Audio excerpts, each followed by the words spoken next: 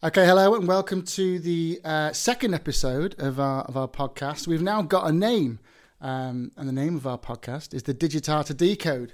We didn't have a name during the recording of the first episode because, well, we weren't even sure what we were going to do with the recording. But now that one's out and we've got a name. And the idea with this podcast is that we just have a chat with people we know in various businesses about what they do and about how they use digital to help their business, help their customers. And you know what their plans are in the future and what they're currently doing that's interesting. That's it, really. So this week I am delighted to be joined by Will Gough from Home Decor. Hi, Will. Hi, Jez. How are you? I'm great. It's good to have you on. Thanks for agreeing to chat to me down Teams and let me record it. No problem. So. First of all, the idea behind this podcast is to just learn a little bit about how people make a living and what their businesses do. So why don't you tell me a little bit about you and Home Decor and what you guys do? So Home Decor are the UK's, if not Europe's, leading manufacturer of storage solutions, largely sliding wardrobes and the interior solutions that come with them. I joined the business 5 years ago now, 6 years ago, through acquisition. So I can give you a bit more history on that if you want it. But Home Decor's been in the market now for over 30 years, 35 years. And historically, its main sort of route to market was retail and distribution. So supplying to the DIY sector. All the typical names will come to most of your listeners and viewers' minds, I'm sure. And I joined the business through, as I say, acquisition when they wanted to enter the direct-to-consumer market and the contract market, so supplying and installing our product into the new build homes up and down the country. Cool. It actually is interesting how you came to the business because it's similar to how we came to be working with the business as well, because around the same time, no doubt they were looking at Space Slide. So Space Slide is your direct-to-consumer brand, that's right, isn't it? That's right, yeah. So no doubt while they were looking at that, we were tasked with bringing them an e-commerce solution to help them crack the direct-to-consumer market. Because as you say, you know, they've historically had the B2B2C route, selling through the multiples, and it's quite funny because we had to do a bit of a pivot and a bit of a hot shoe shuffle when you guys became part of the business, because you guys had the brand, had e-commerce, had the showrooms. And it was quite a fun task for us to you know, have that kind of grenade thrown at into the middle of a project. But you guys brought on a lot of experience, obviously, that Home Decor didn't have with the direct to consumer market, which was great for us to incorporate into that project. So the routes to market you mentioned, that how has that evolved over the last 5 to 6 years that you've been involved? Are the big DIY stores, are they still a big part of what you do? Are they increasing? Is it shrinking? You know, how's it working with digital at the moment? Digitally, there's no doubt that sales are going in the right direction for us through those channels. You can imagine that the investment that these retailers are putting into digital is huge. And I'd like to think that we do a pretty good job of providing them with the content that they need to maximise on the opportunity that they're creating in their digital marketing. There's some accounts that have grown faster than others for a number of reasons, but I think one of the main benefits that we've had over the past 5 or 6 years is, as you mentioned, through acquisition, we brought in quite a bit of knowledge around the B2C market in this product category in particular. So we're now able to put those learnings into practice on behalf of our retailers, which puts us, if our product range doesn't, and our expertise and the product life cycles that we're able to manage in-house along with product design and so on, put us one step ahead of any competition that's out there. And what's the focus in terms of your direct-to-consumer activities? What's the focus for you at the moment for your digital channels? Are you focused on driving traffic? Are you focused on conversions? Are you focused on a slicker experience for the users? What's driving it at the moment? as I'm sure is the case for most people in e-commerce, Jez, all of the above, as you know. But we've joking aside, all of the above is our focus. We went through a site redesign for our direct-to-consumer bedroom brand 18 months ago. That improved our conversion rate by about 40%. We did the same thing for our kitchen brand. We've got a direct-to-consumer kitchen brand as well, Optiplan Kitchens. That also went through a site redesign 12 months ago. So we'd like to think that we're where we want to be in terms of on-site optimization and conversion rates. So I'd say over the past 6 to 12 months, the focus has now shifted more towards driving traffic, but not just traffic, quality traffic. And that's come through the analytical tools that we're able to use better now than we have done in the past through use of external agencies like yourselves, but also some recruitment in-house to manage those accounts. Things are going fairly well at the moment, I'm pleased to say. Yeah. Good. It's good to hear, especially when a lot of businesses are affected by lockdowns and just general user behaviours in this lockdown situation. Have you guys navigated your way through all the last few months?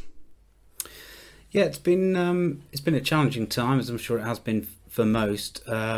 We did have to go through a period of time where we ceased operations for a short period, 4 or 5 weeks, largely just to make sure that both our employees and our customers, especially in our showroom environments, you can imagine, are kept safe and well. From a digital perspective, we were able to react really quite quickly to that, and I think the size of our business and the size of our team internally perhaps benefited us somewhat there, because we were able to respond quite quickly and put certain functionalities in place that thankfully our agency KMP were working on for us as it happens, sort of in tandem to some other projects that were going on. So yeah, we were able to very quickly implement some book by appointment functionality in place that we'd been meaning to get live for a little while. And that did a couple of things for us, really. That helped us identify the demand running up to the reopening of our stores. And it also, somewhat surprisingly, improved the quality of the traffic that we were getting for our appointments. So as you can imagine, during the strange times that sadly continue, people were a little unsure as to whether or not they wanted to go to a retail environment. Mm-hmm. But both our bedroom showrooms and kitchen showrooms are out of town. They're not high street stores. They're typically on small business parks. So I think some people felt a bit more confident in visiting those locations, but being able to book an appointment and have use of the showroom in its entirety exclusively for yourself and your wife to come down and make these choices with just one member of staff in any store gave people the reassurance that they were going to be kept safe and yet would still receive the same level of service that they would do at any other time of year. So I'm pleased to say we responded to it quite quickly. That added functionality definitely helped. We were perhaps a little bit slow in relaunching our digital marketing activity, but once we did, it was pretty clear to see that we were, which campaigns were working and which weren't, for us to get further involved there. So that functionality was on the roadmap, was it? But was just pulled forward for the booking for an appointment around the showroom. That was pulled forward as a response, right. Was it? I spoke to Simon at KMP about that shortly after, or running up to the closure of our operations. And Simon had mentioned that perhaps you guys just crack on with that development while you can. It does tend to sharpen the mind, these things, don't they? They focus the mind on what's really important. Which is interesting, but let's talk a little bit about the e-commerce side of things, because what you guys do, you're not selling boxes of shoes, are you? You're selling very complex, bespoke storage solutions, wardrobes, that kind of thing that are built to measure, handmade to measure. Those kind of things, a few years ago. just weren't bought online as part of an e-commerce thing. It was one of the things that people said, oh, you need to see it, you need to see the material, you need to have experts come in and measure. And so what was the journey to go, right, okay, we can see the way the wind is blowing. E-commerce is important. But how on earth do we do it? So what do you guys do to take what traditionally is a complex product, made to measure, needs a lot of expertise from you guys to help the customer make decisions. How do you get that to a point where it's an e-commerce product? Yeah, good question. So it all comes down to reassurance, really, and consumer confidence. There's no doubt that we benefited bizarrely from the recession in 2008, in that that hit the country, most people's pockets, quite hard. And I think where the view then was typically you go to your high street retailer and a salesman comes out and he keeps you locked in the room for 3 hours until he's done the deal. Those prices, and from what we've seen, that's sort of £7,000-8,000, a room sort of price. They were just simply unacceptable after 2008, and people looked at the opportunities of DIY, and that's when Space Slide certainly benefited most, I think. But since then, we've done an awful lot to elevate the brand's position in the market and further improve the reassurance that customers can either order these products themselves with the use of our online configurator that you guys built, which leads me on to the other thing. Purchasing things for the home typically is more visual than it is anything else. As you say, historically, people have gone to a showroom, they want to see it, touch it, feel it, and so on. Well, short of touching it, they can see it now by using the online configurator. It's to scale, so they put their sizes in. It's not quite augmented reality, but I'm sure one day we'll perhaps get there. But it gives them the confidence that they're in control of what it is that they're buying. I'm sure there's some nervousness around measuring, but there's the typical video how-to guides and so on to reassure them along the way. We've also got live chat and phone lines 7 days a week to help people through that process. But there's no reason why these things, whilst initially they seem very complex, they are, as you say, bespoke and made to measure, made up of hundreds of components. But really, we take care of that in the production side of things. The consumer doesn't need to worry too much about that. What they need is some sizes, given that it's made to measure.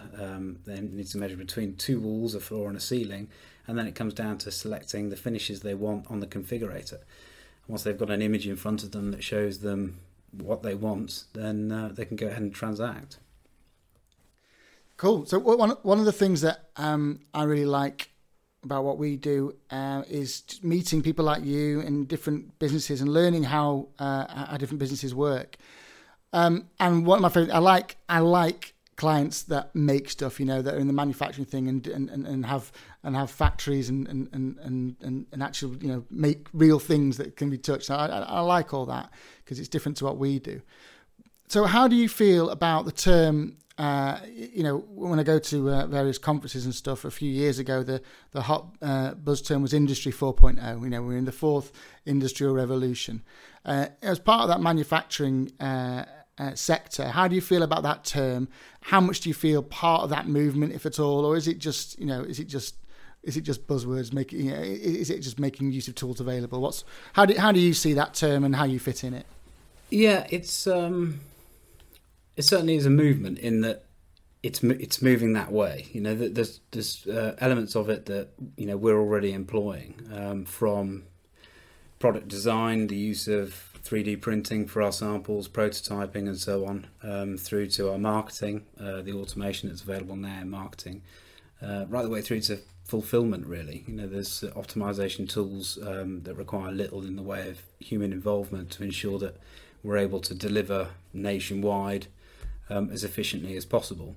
There's AI, an element of AI in our configurator, the tool I mentioned earlier that designs your wardrobe, that you guys, KMP, develop for us, that will calculate the most efficient way of cutting either a glass panel or a wood panel to minimise wastage. So there's definitely elements of that that's already being employed. Quite how we as a business feel about it, being based in Sheffield and one of our largest raw materials is steel, I'm not sure how warmly it will be embraced if it entirely takes over. But yeah, it's certainly a movement and an area where we're utilising the efficiencies that are being gained from it. Yeah. Yeah. Well, and what does it mean to you to industry 4.0? What do you think it means?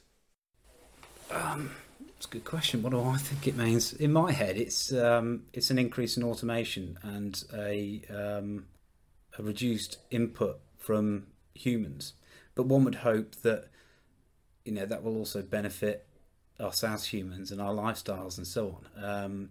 I can't think, short of my smartwatch and a few other bits and pieces, quite how it's affecting my lifestyle. But yeah, I see, I guess as a manufacturer, marketer, retailer, I see it as a means of gaining efficiencies, if nothing else. Because the reason I ask you that is because, a couple of years ago, when I was going to these manufacturing conferences to kind of learn more about it, I didn't have a clue. You hear the term and you kind of get in a picture in your head what it means. You think, okay, so it's more use of AI or more use of things like augmented reality, all this kind of stuff.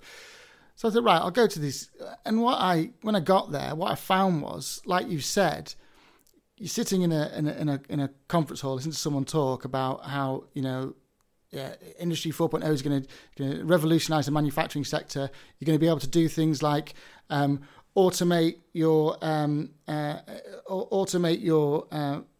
your factory's planning based on your order book using AI. And I was like, oh, that's what we do with Will. That's that whole cut sheet thing that you're talking about. I was like, oh, we do a bit of that. And they kept mentioning things. I was like, oh, we do a bit of that as well. And okay, all right then. So it is, to me, it's a collection. It's applicable to the manufacturing industry, obviously, but it is just a kind of collective term for making sure that you're using modern technology in a way to make your business better. That's all it means to me. And I think there's various things that we do with you guys and that you guys do, whether it be integrating the as you said before, the e-commerce with your ERP, or generating cut sheets and based in a clever way to reduce waste, or all of that kind of stuff that actually makes things easier for you guys to do your business. It's not just about front-facing e-commerce sites, right? How can we use this technology to actually make things better? That's all it means to me. I don't know if you'd agree with that or not. Yeah, I definitely agree with that. Yeah, I mean, I think without a doubt, the single largest benefit that it's had for us, I think the work that we've done with KMP, is the reduction of human error that we've had. You'll remember a time where we went from having orders come in from stores nationwide, even Europe, some of the clients that we've got over there, and only 2 years ago they were still being faxed. And by the time they've been written down on a scrap piece of paper, at the bottom end of a DIY store somewhere in Italy, yeah, and they've been photocopied 3 times so the customer's got a copy, and then they go through a fax machine. It's barely legible. It's not difficult for somebody to confuse the number 7 with a 1, and somebody gets the very the wrong wardrobe size. Having that automation there now, the portal whereby the stores can just input that there's no opportunity for human error anymore. It goes onto the factory floor in Sheffield in exactly the same format that it was entered in Italy, with no human interaction whatsoever. So there's no opportunity for error, which is a great cost saving for us.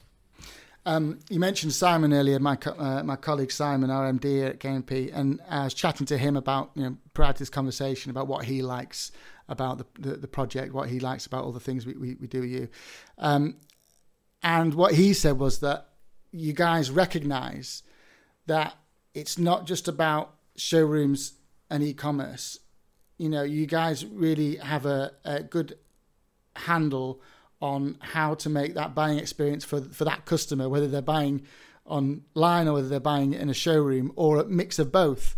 And I wonder how much of that is out of necessity, or how early you realise that, and what you guys do to kind of make that journey a little bit easier for the customer. Yeah, I think it's just being sympathetic to the needs of consumers. I think there's too many. And this isn't a criticism of competitors. This is we can talk generally. Yeah. That's fine. But I think in any market, especially retail, it's too easy for a marketing objective to forget the human need side of things. So I'm quite keen to make sure that our marketing objective best meets the human need of our consumers, and that often comes down to either the format in which our consumers want to purchase or inquire, right the way down to how they want fulfillment. Do they want it delivered to the door and they're going to do the rest themselves, or do they want the whole handheld service where we'll design it for them and install it for them? Do they, like you say, do they want to just buy it online on the sofa in their pajamas on a Sunday night before they watch the soaps or the football, whatever it might be, or do they want to call up on a Monday morning, lunchtime, live chat to get a little bit of extra help, but then go back online? So I think it's important to offer the consumers the opportunity to transact in any way they wish. I wonder how much of that is born out of the fact that you're not just selling, a box, or you're not selling an item of clothing. Yeah. The actual sales process is going to be longer. It's going to be, people are going to deliberate more over it. They're going to need to go and find out information, go and measure their room. And I think because there are more touch points, that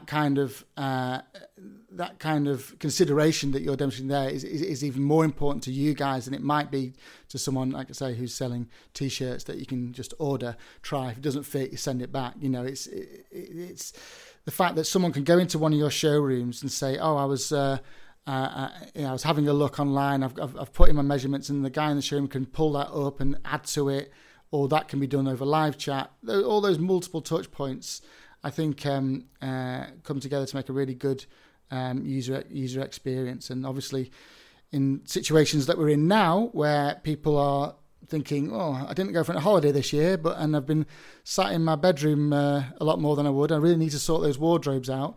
I think being considerate of people's situations is really going to hold you in good stead. That wasn't a question. I don't know.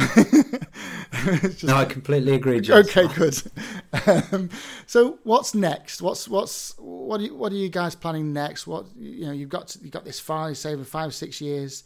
What does the future hold for you guys?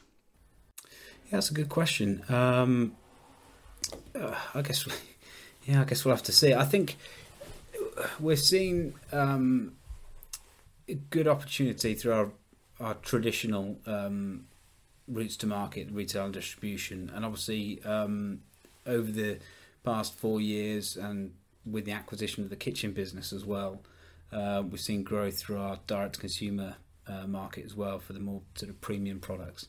There's no doubt that there's the obvious opportunity there in terms of expansion of showrooms. We've got 13-14 showrooms at the moment.